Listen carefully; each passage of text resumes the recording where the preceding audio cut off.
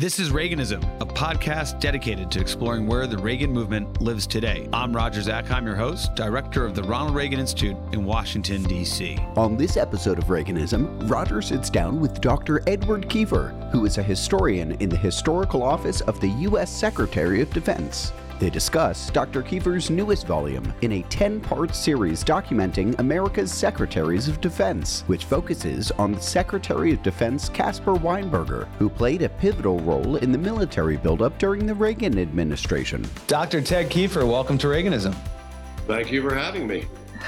Well, you're a historian in the Office of Secretary of Defense, Historical Office, and an accomplished author. We'll get into that in the conversation. You're here today because of the most recent volume of the Department of Defense Official History of Secretaries of Defense. Came out with a volume on Caspar Weinberger and the U.S. military buildup, 1981 to 1985. Dr. Keefer, these are massive amounts of information to go through. It's an impressive accomplishment. How did you get into the work of becoming the historian of the Office of Secretary of Defense Secretary's history? Well, I guess actually only one of the historians, but yeah. Basically, I spent 34 years at the Department of State editing the Foreign Relations series, which is a documentary collection which explains through the original documents, a selection of the original documents, our foreign policy. I did that for 34 years, and I said to myself, I really want to do the next step, which is to write a book based on documentation. And when the job possibility came up, defense, I left retirement and joined the Office of the Secretary of Defense and started working on books on Secretaries of Defense.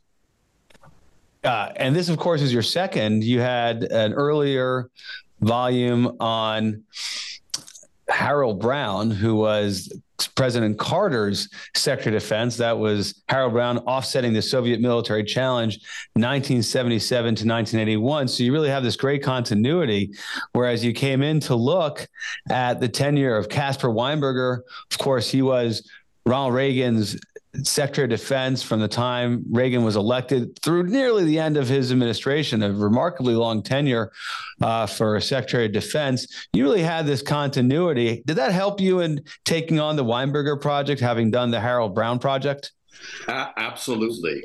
Because one of the things that struck me, even though Carter is considered sort of an anti-defense president and Reagan is considered pro-defense, by 1980, there were great similarities between the two administrations. I believe, and I say in my first book, that Harold Brown really convinced Carter that the Soviets had outperformed us and were a threat.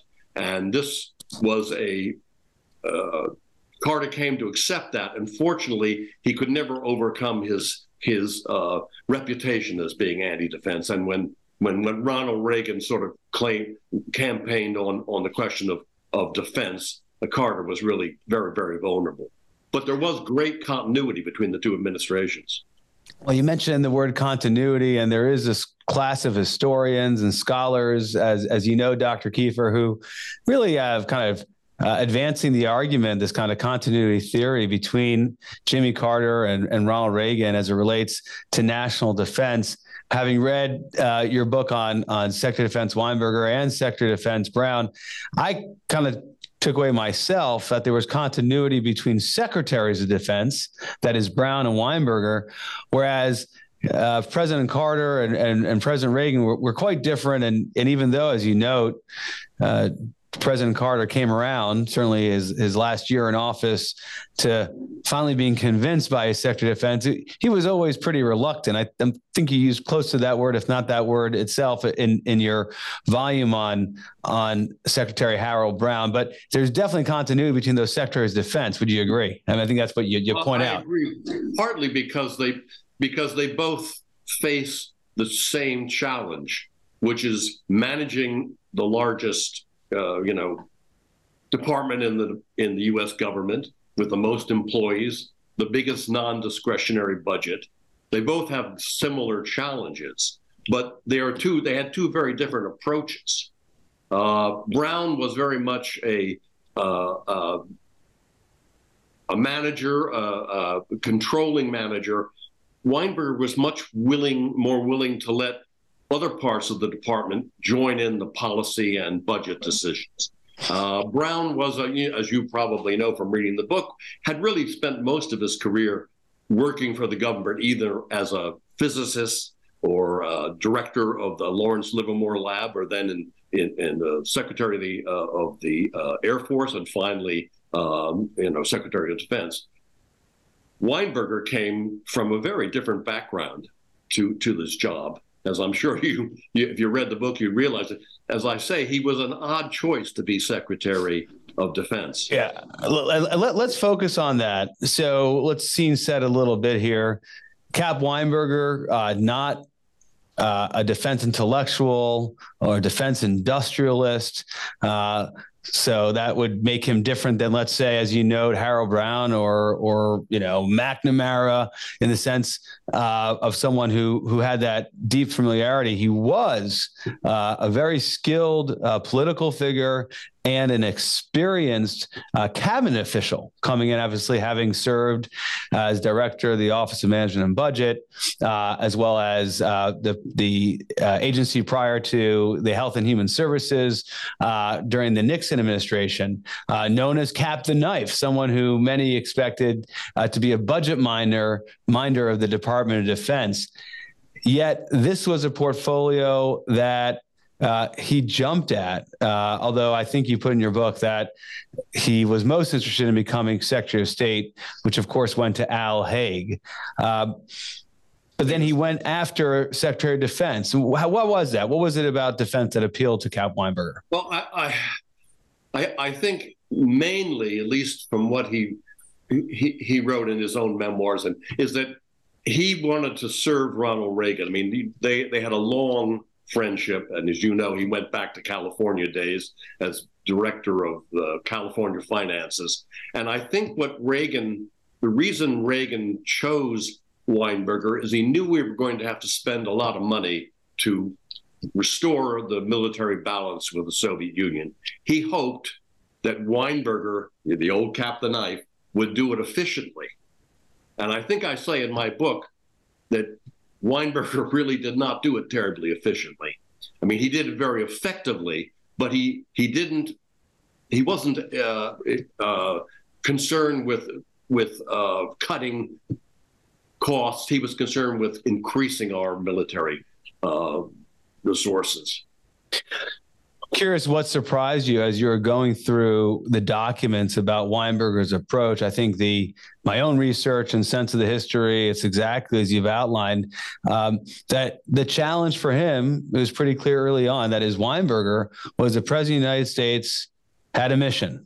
I mean, he ran on this. He talked about it years prior to becoming president of the United States, that he wanted to rebuild the military. And as you note in this volume and in the Harold Brown volume, the Soviets were engaged in the largest military buildup pretty much since the Second World War, after the Cuban Missile Crisis. And his job, number one, was to get the budgets to build that military. And it was kind of a lonely place, right? I mean, it wasn't like there were many people behind Cap Weinberger willing to take on this mission for the president, were they? Well, yeah, it was. But I think that's part of Weinberger, his appeal. He was he was a lawyer, but he was really an advocate. And if Ronald Reagan wanted to do this, he was going to do it to his utmost abilities. He was going to become the advocate for a larger defense budget. He became such an advocate that he really wore out his welcome by the end of his term. He would sort of never, ever concede that we didn't need more military spending. And there was never enough military spending for him. And the Soviet Union was always this threat that had to be countered. Yeah, he was pretty relentless, both inside the administration and then outside, dealing with the Congress. Of course, your volume gives great insight into both of those challenges. Talk about inside the administration. legendary fights between him and David Stockman, and maybe just give us the perspective of how great a challenge it was, what kind of budgets Weinberger was seeking to realize the buildup, and what kind of resistance did he face inside the administration. I suppose there were some supporters in the form of the first national security advisor. Dick Allen was supportive, but really was marginal to the budget fights, as well as maybe a couple other figures. But what did Weinberger want? And give us the size of the challenge, and where was the resistance, particularly with Stockman?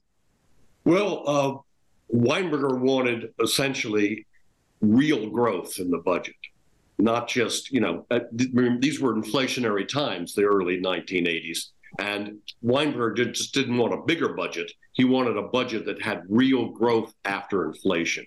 And that's what he set out to do and try to convince the Congress to do. And he had allies in Congress as well. And of course, on that first budget was, I think, 11% over real growth.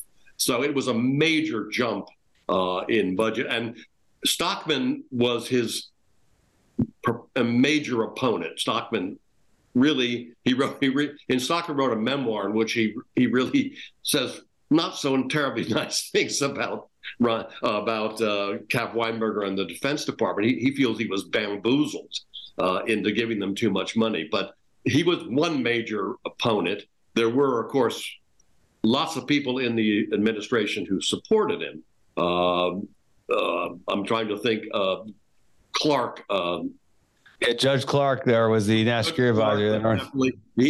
Well, let's get rid of that. Oh, that's terrible. Judge Clark was one of his supporters.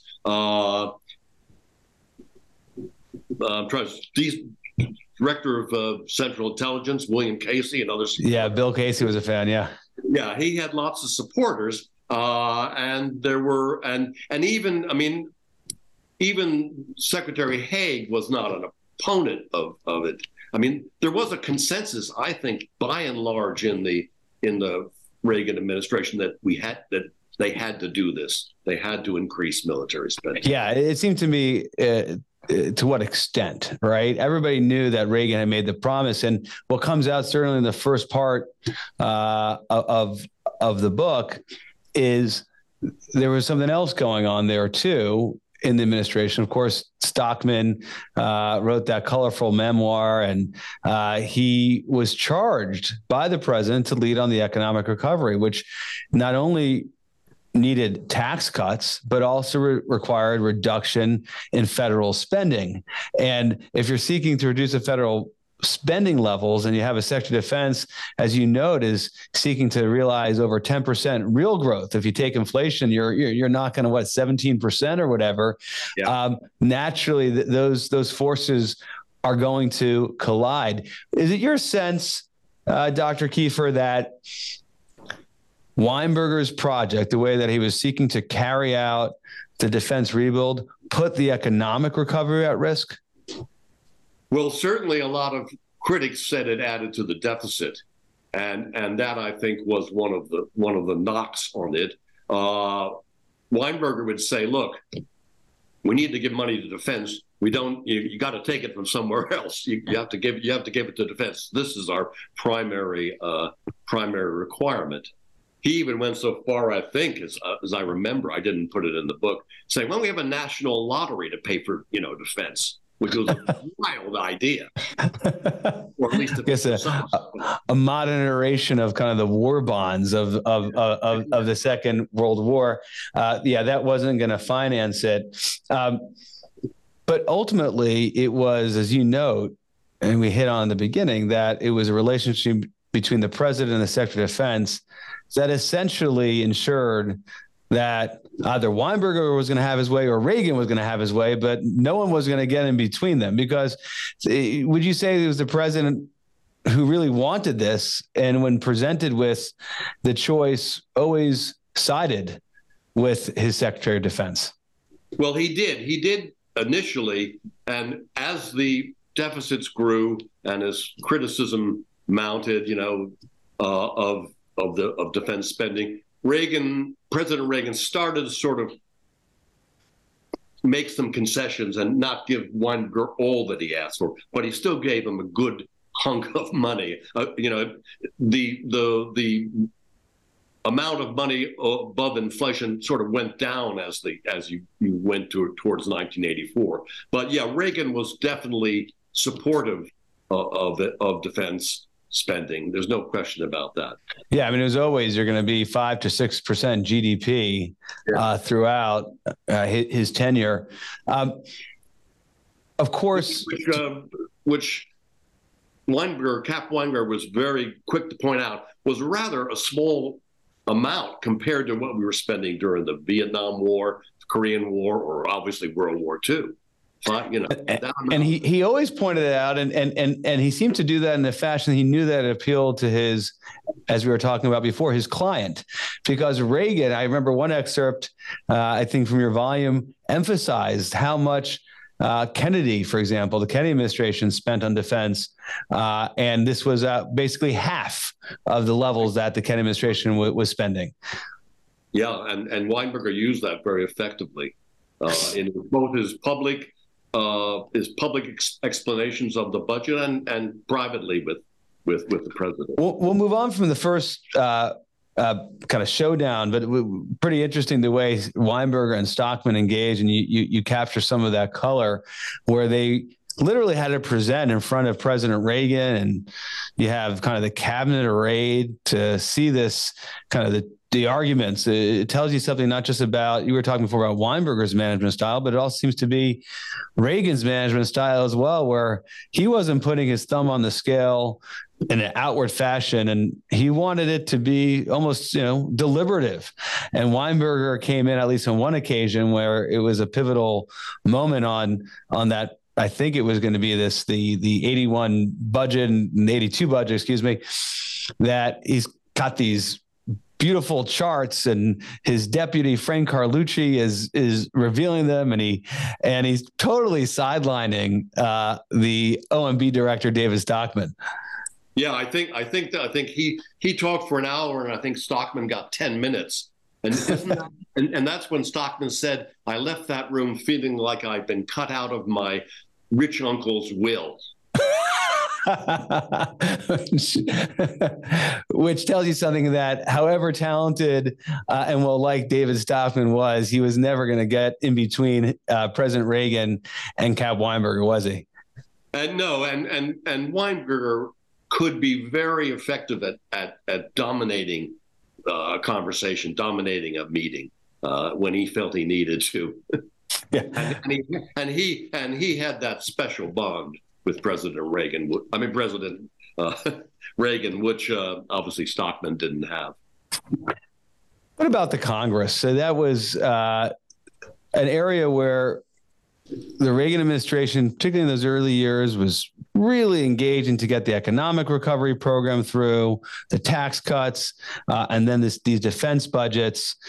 And it really required the Secretary of Defense to exercise and leverage all the political capital he had to get support for those budgets. How do you rate Weinberger on that front? It's a key area where Secretary of Defense either succeeds or fails.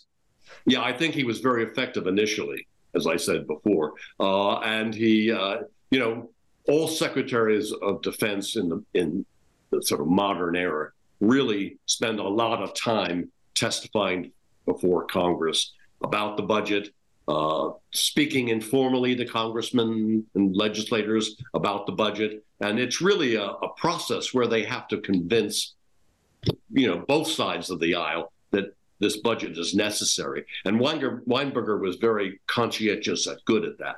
And I think he succeeded initially. Unfortunately, as it just couldn't last. He couldn't keep saying the same message over and over again. And as he went towards 1984, he was less effective.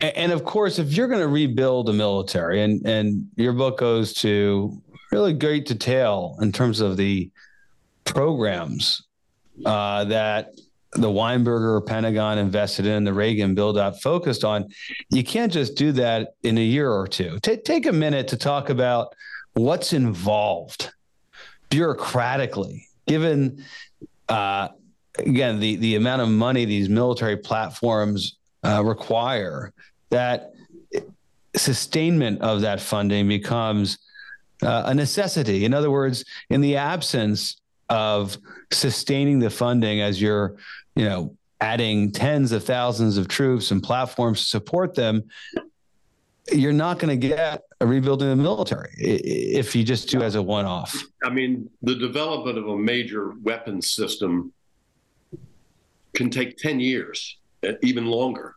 And what I think was significant about the Weinberger Reagan period is that as during the Carter-Brown period, they developed these new weapons, new high technology weapons. During the Reagan Weinberger period, they actually bought the weapons and put them into service. So what you had is this long process. You have cruise missiles, precision bombs, stealth aircraft. All these things came to fruition during the Weinberger period. Yeah, there were two particular platforms that had a lot of political controversy as you move from Carter into Reagan, and maybe three that come to mind. You have the B-1 bomber, the B-2 stealth bomber, and then you have the MX program as well. Maybe talk a minute, either all three, two, or just one of them in terms of how it impacted and sucked up a lot of the political capital. Of course, Carter hated the B-1 and stopped production. Stopped development.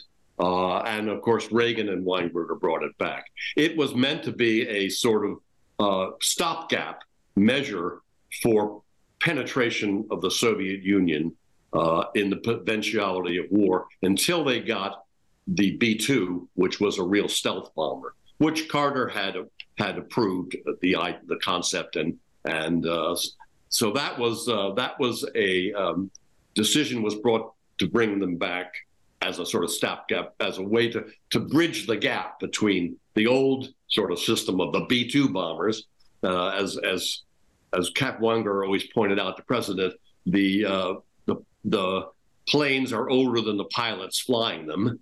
Yeah, those B-52s, of course, are still being flown today. So he was talking about kids. Now it's grandchildren. Yeah, and if you ask me to name the most cost-effective weapon the U.S. ever produced, it's got to be the B-2 bomb, a B-1. Yeah, the B-52 bomber. But anyway, and then the MX missile was probably the most trying development, the most trying challenge for Weinberger and Reagan, because they kind of boxed themselves into a corner. They rejected the system of a mobile system with massive amounts of potential targets, which would be in the West, of course, one of the places where Reagan had great strength. And they tried to find other ways to deploy these weapons, and they never really succeeded. They did eventually put the Peacemaker, as then came to be called, in Minutemen III silos, but they weren't even hardened. And they were, of course, eventually negotiated away. And this was critical at the time. Reagan, of course, had opposed SALT II, ran and criticized Jimmy Carter and his administration for not doing anything to stem the military imbalance, in his view, between the United States and the Soviet Union. At the strategic level, there are many Democrats who had served, let's say, in the Kennedy and Johnson administration that shared that concern. And the MX was one of the ways that the Reagan administration was going to arrest the Soviet advantage. And so failing to come up with a system or a program to deal with it was a bit of a defeat. That was one of the problems that the administration faced. And they had all kinds of solutions, and some of them quite crazy. Putting them on airplanes and flying them continually around, or putting them on the deep sea and on sort of rovers. But eventually eventually they fell back and just putting him in unhardened silos. In the silos. And I think, we still have Minutemen III missiles. I mean, the gap. Let's maybe transition to sort of Reagan and Weinberger's views of arms control, because I was about to go there. Yeah, this is a related topic. So let me frame the question, and so we'll go into this. One of the areas that comes up in the book and really reflects Weinberger's hawkishness is Weinberger's views on arms control. And in parallel with that, Reagan's becoming quite close with his Secretary of State, George Shultz, who for the first time in his administration is really advancing the prospect of arms control with the Soviets, in particular with Mikhail Gorbachev taking the helm of the Soviet Union. So talk about arms control, Dr. Keefer, and kind of Weinberger's place in that discussion inside the Reagan administration. Well, Weinberger felt very strongly that arms control with the Soviet Union had to be verifiable. It had to be equal. And like Reagan, he didn't want to limit arms. He wanted to reduce arms. And that's, of course, why. And so he was very much on the wavelength initially with the president. And then as the George Shultz started to force, Haig was first Secretary of State, then George Shultz, an old colleague of Weinberger's, but there's a curious relationship between those two. If you want me to get into some other time, I will. Yeah, maybe we'll jump into that in a minute. Yeah, go ahead. But George Shultz really tried to push Reagan towards arms control, and at least discussing it with the Soviets. And I really believe that Reagan felt that if he could talk to a Soviet leader, he could make progress. The problem was that the Soviet leaders were so decrepit and so sick that they couldn't really talk to Reagan. No, they always died on him, right? That was the joke. They didn't dare talk to Reagan because they knew that he would see how feeble they were. All they could really focus on was the leadership succession in the Kremlin. And when, obviously, as you pointed out, when Gorbachev comes in just in 1985, then there is somebody for Reagan to talk to. And I think that's a really important change in arms control. And Reagan, as I say in the book, he's got a dual personality. He hates the Soviet Union and communism, the evil empire, as he calls it, but he also hates nuclear weapons. He really abhors the idea that people are going to be killed or the world is going to be destroyed by nuclear weapons. And he has two people talking to him, two sides of his personality. One is Caspar Weinberger, Soviets are bad, and one is George Shultz. Maybe we can talk to these guys. So it's an interesting. They're not fighting for Reagan's mind. They're fighting to reinforce his two dual, sides. And of course, Weinberger has a team of people who really represented those longstanding Cold Warrior voices that Reagan knew prior to the presidency. Freddie Clay running his policy shop, for example. You have Richard Pearl, who was the hawk coming out of Scoop Jackson's office in the Senate. You profile both of those individuals. So you have a Department of Defense, not just in their secretary, but in the team that really stand for the strength side of the equation. Strategic in terms of nuclear weapons, but certainly not limited to that, as well as John Lehman, who's building out that 600-ship Navy, which you profile. So the whole thrust of President Reagan's Department of Defense and military rebuild is in many respects allowing and running in parallel with the ability to negotiate and do some things on arms reduction negotiation. And it was Weinberger's absolute belief that the only way you're going to get real arms reductions is through being strong and, an equal relationship with the Soviets. It's not going to happen if the Soviets discern that they have the advantage. And I believe Reagan has on his, Weinberger has on his tombstone, peace through strength. And that was his message, both, and the message of the Department of Defense at the time. Certainly language that is associated with Ronald Reagan and probably the biggest advocate in American history of peace through strength. Through Dr. Ted Keefer, who is one of the historians in the Office of Secretary of Defense Historical Office and author of Caspar, Weinberger and the U.S. Military Buildup, 1981-1985, a really important contribution to understanding President Reagan's time in office, and particularly his national security policy and defense policy.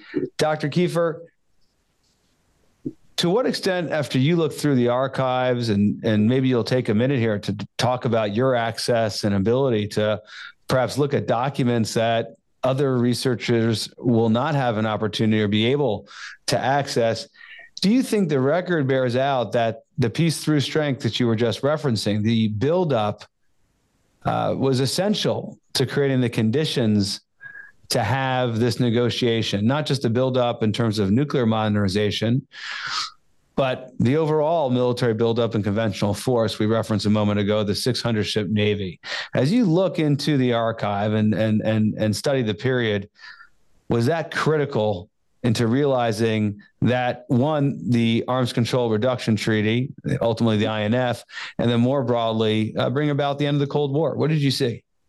Well, I really believe that, there's not one explanation for the end of the Cold War, but you cannot discount the military buildup of the Reagan-Weinberger years. It gave the Soviets a real dilemma. The Soviets were torn between military, building up their military, keeping up with the United States program and consumer demand of the Soviet people, and they had to make a choice. And I think Gorbachev made a choice. He said we can't compete with the U.S. And so, in that respect, I think that is one of the major reasons for the end of the Cold War. It's not the only reason. There were many presidents. There was Reagan's ability to be flexible and to recognize in Gorbachev that there was someone who we could actually work with. And that's something that, Weinberger was never one of the people that thought Gorbachev was really, he always thought he was sort of communism light, basically just the gentle face of a very bad system. And go ahead. You asked about my access. Yes, really, please go ahead. Talk about it. I had to have the access that the Secretary of Defense had at the time to look at all the documentation. So it required, and I won't get into this, but there is a lot of documentation in this period, and it's getting bigger and bigger and bigger. But I had to have that access, and not all of it. I as you can see in the book, there are portions that we were not able to get declassified, but luckily they were small. Yes, certainly there seems to be a lot of new material that you were able to wade into that other scholars have not been able to access because of classification. Not that, for the stuff that you managed to get declassified or that are no longer classified, anything that stood out to you in the record that was particularly revealing, you perhaps didn't anticipate seeing, or did it all kind of line up with what you knew about Weinberger and Reagan, but you didn't have the documents to back it, and of course now you did. There are always a few. Generally, yes. The memoirs, the scholarly works by journalists, they tend to get it pretty right. But there's always a few things that really surprise you and kind of intrigue you. And I'm trying to think of the best example. Well, during the Falklands War, it was always thought that, Weinberger was very pro-British, and Haig was sort of not pro-Argentina, but wanted to negotiate it. But what I found in a sort of exchange between Weinberger and Haig, Haig saying, "Look, I gotta make an effort to make it look like we're negotiating, but tell Maggie Thatcher I'm with her," and, which I think was really quite surprising.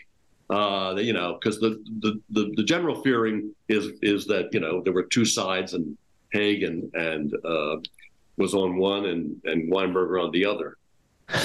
And another pivotal moment for Weinberger, separate and apart from the military buildup, but it was perhaps significant in building the support for the buildup and making Americans take pride in the military, which was a key political objective for President Reagan, and something that Secretary of Defense Weinberger shared, was the Grenada War and the military operation there. How consequential was Grenada in Weinberger's tenure and building support for the Reagan administration military program? Well, it was the largest military operation since Vietnam, and it was not a total success. I mean, we ended up having a tough time basically fighting Cuban sort of reservists who were engineers and advisors. But it was the first use of force, I think, that since the Vietnam War. And that, coupled with the experience in Lebanon, got Weinberger thinking about the use of combat troops, American combat troops abroad. And he came up with what was known as the Weinberger Doctrine, which I think is a very significant contribution. And of course, it was then sort of rehashed by his then military assistant, Colin Powell, into the Powell Doctrine, although it wasn't as specific as Weinberger's doctrine. And of course, that doctrine was overwhelming force. Otherwise, you don't go in and do it. It basically had six things: overwhelming force, public support, know what you're going to accomplish and how to accomplish it. Make sure you have an exit strategy, and use force as a last resort. And it became, it became Weinberger's sort of one of his main contributions, I think. Well, it is an interesting feature of the Reagan administration, President Reagan's time serving as commander in chief, and certainly Caspar Weinberger's tenure as Secretary of Defense. Whereas you look at that period of time, 7 years for Weinberger, other than the cases we just discussed, U.S. forces weren't introduced, certainly in some sort of extended armed conflict. And so as you're building up the military, it's why we think of it as a peacetime military build. And of course, you're in the midst of the Cold War. That is unique, right? That this peace through strength actually played out during his tenure in terms of there was peace from the standpoint of U.S. non-engaged in armed conflict for an extensive duration. Yes, and Weinberger was as a secretary, he was one of those secretaries of defense that didn't want to use the military. That was the last thing he wanted to do, is send U.S. troops into combat. He wanted to avoid that. And I want to focus on two other features, and then we'll get you to weigh in on where Caspar Weinberger ranks kind of historically amongst other secretaries of defense. You get to do that as one of the historians from the Office of the Secretary of Defense Historical Office. But let's talk about a comment you made earlier that perhaps Weinberger did the buildup, but wasn't done efficiently, surprising to some, because he, of course, was a director of the Office of Management and Budget. He really decentralized the management of the buildup. As you point out, he empowered his secretaries of the military departments, Secretary of the Navy, Secretary of the Air Force, Secretary of the Army, and trusted them to build out the program. And create these programs of record, figure out which platforms to invest in, and work with his Office of Secretary of Defense, his Deputy Secretary of Defense, Frank Carlucci, for some of the time, and others to get them the funds. It sounds to me like you're somewhat critical of it, although he accomplished his goal ultimately of building up those military departments. It had both plus sides and minus sides. It created a lot of cooperation and cohesiveness and some very good weapon systems platforms, but there were things that probably could have been better spent. Money could have been better spent on things. But Weinberger also had a program for sort of trying to eliminate waste and mismanagement in government, and particularly in the Defense Department, and that's a very difficult task to undertake. And I concluded in the book that while his effort was commendable, the results were not as good as he'd hoped for. It's very hard to root out. The defense acquisition process is so long, so complicated, and has so many moving parts that it is very hard to reform it. And you always have this tension between reform and building, and certainly the first priority was building. One of the big differences between the Carter administration and the Reagan administration was its Navy.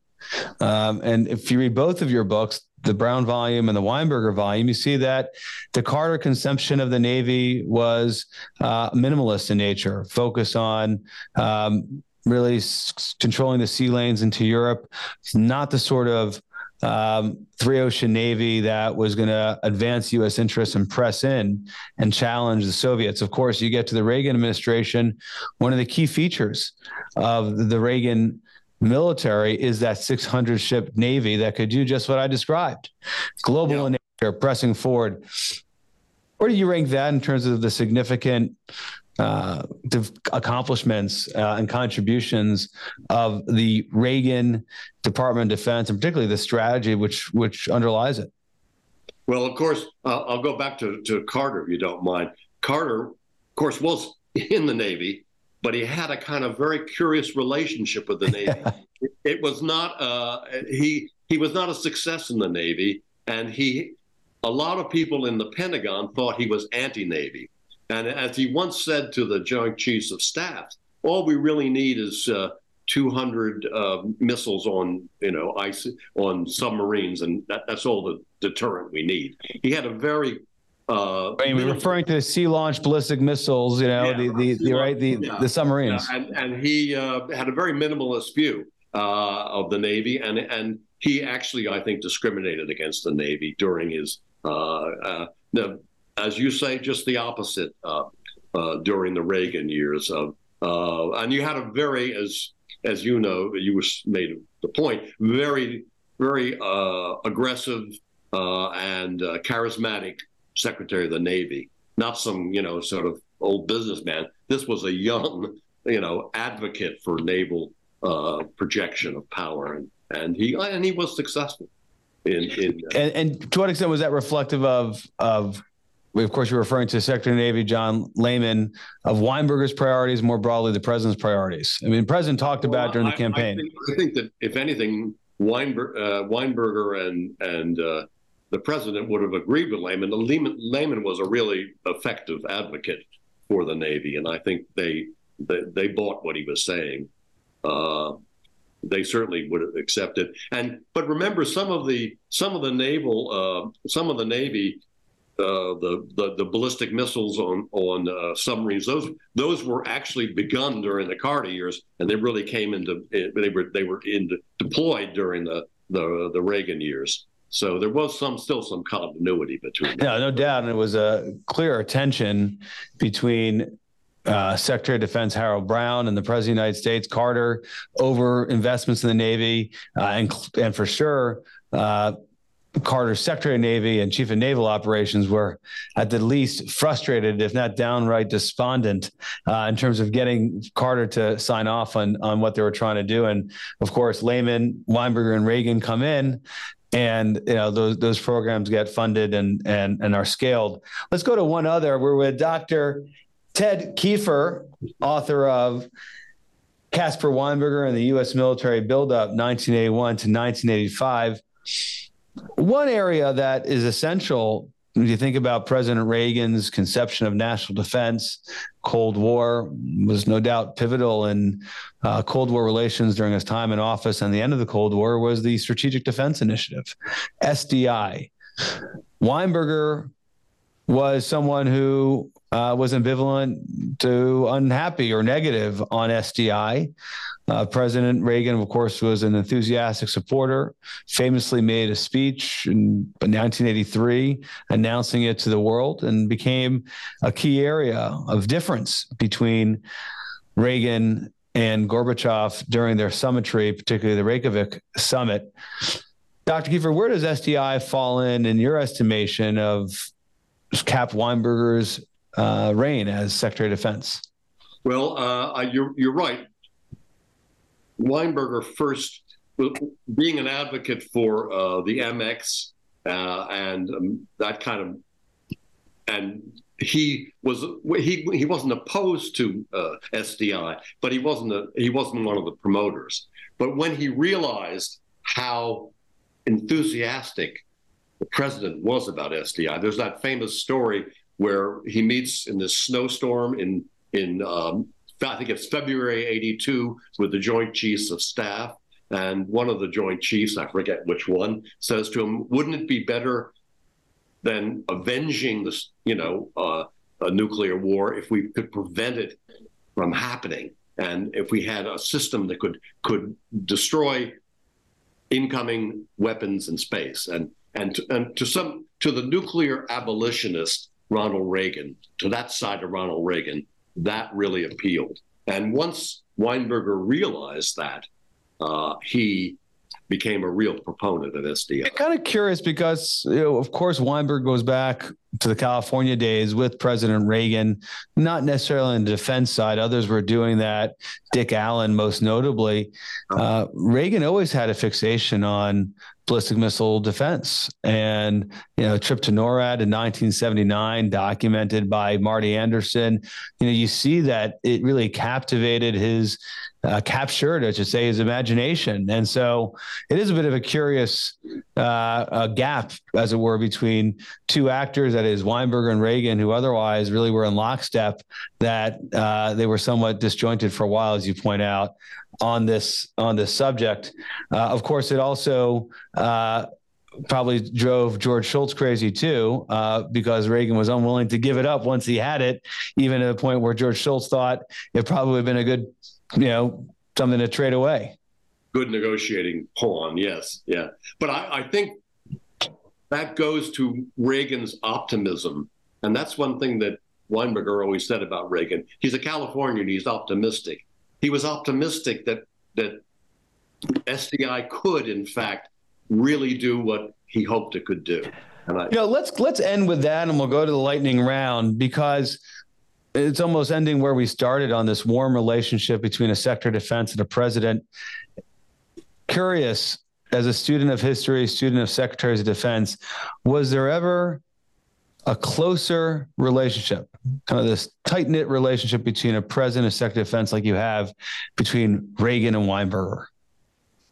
I would probably say no, there never was. I mean, maybe McNamara and Kennedy there was a sort of respect between those, but they didn't have that personal relationship that went back decades. And certainly Weinberger felt that Ronald Reagan, Nancy Reagan, they were his friends. There was a tremendous amount of loyalty and admiration. It comes through. Yeah, I mean, Reagan's appeal was very powerful. I mean, and people, when they met him, including my wife once, he just exuded sort of friendliness. And I do think that Weinberger really felt, he had the ability. He could go and arrange a meeting with the president without having to go through the bureaucracy, and he could send a memo to the president, sort of back channel, without going through the bureaucracy. He had that special connection to his boss. Yeah, that's a great point. really didn't require the chief of staff, whether it was Jim Baker or, the national security advisor, to go through. I mean, this was something he picked up the phone and spoke to the president in both directions. It comes across actually as for our viewers watching this show over Dr. Keefer's left shoulder is a picture of the cover of the book where you have Reagan and Weinberger just together in the Oval Office having an exchange. And you see that kind of the informal relationship. Yeah, right, yeah. And then you contrast that with over your right shoulder, which of course is the volume on Carter and his Secretary of Defense, Harold Brown, where it's more formal. That probably looks like they're in the cabinet room and he's being flanked. And that really shows kind of the business-like, somewhat more distant relationship between those two principles and what you see in Weinberger. A good summary in some respects, Dr. Keefer, of what we're discussing. Exactly. I hadn't really thought of it that way, but that's a very good point. Let's jump to our lightning round. Here's where we ask all our guests to share their favorite Reagan speech, their favorite Reagan book, and favorite Reagan quote. Dr. Keefer, you can give us all 3, 2, or just one. What do you have to share? Well, I have a kind of one I would like to share with you. It relates to the Israeli war in 1982 with the PLO in Lebanon. And I think the Israelis are on the outskirts of Beirut. The Lebanese are the PLO is in Beirut. The PLO is the U.S. is trying to get the PLO out of Lebanon, at least the leadership and the major. And the Israelis shut off the water and shut off electricity, and they're bombarding the Beirut. And Reagan says, this isn't right. And he talks to the Prime Minister of Israel, Menachem Begin, and says, you're causing a Holocaust here. And this takes Begin aback because, he's a survivor himself. And within hours, the shelling stops. And eventually that leads to the first peacekeeping mission where the PLO leave Beirut. But I think that to me is the essential Ronald Reagan, the humanist, the person who cares about people. And he cared about people on an individual level. If not, that was where innocent people were being killed. Yeah, interesting one. Obviously, he's a proud defender of Israel and supporter of Israel. I recall Deaver in his memoir writing about that episode.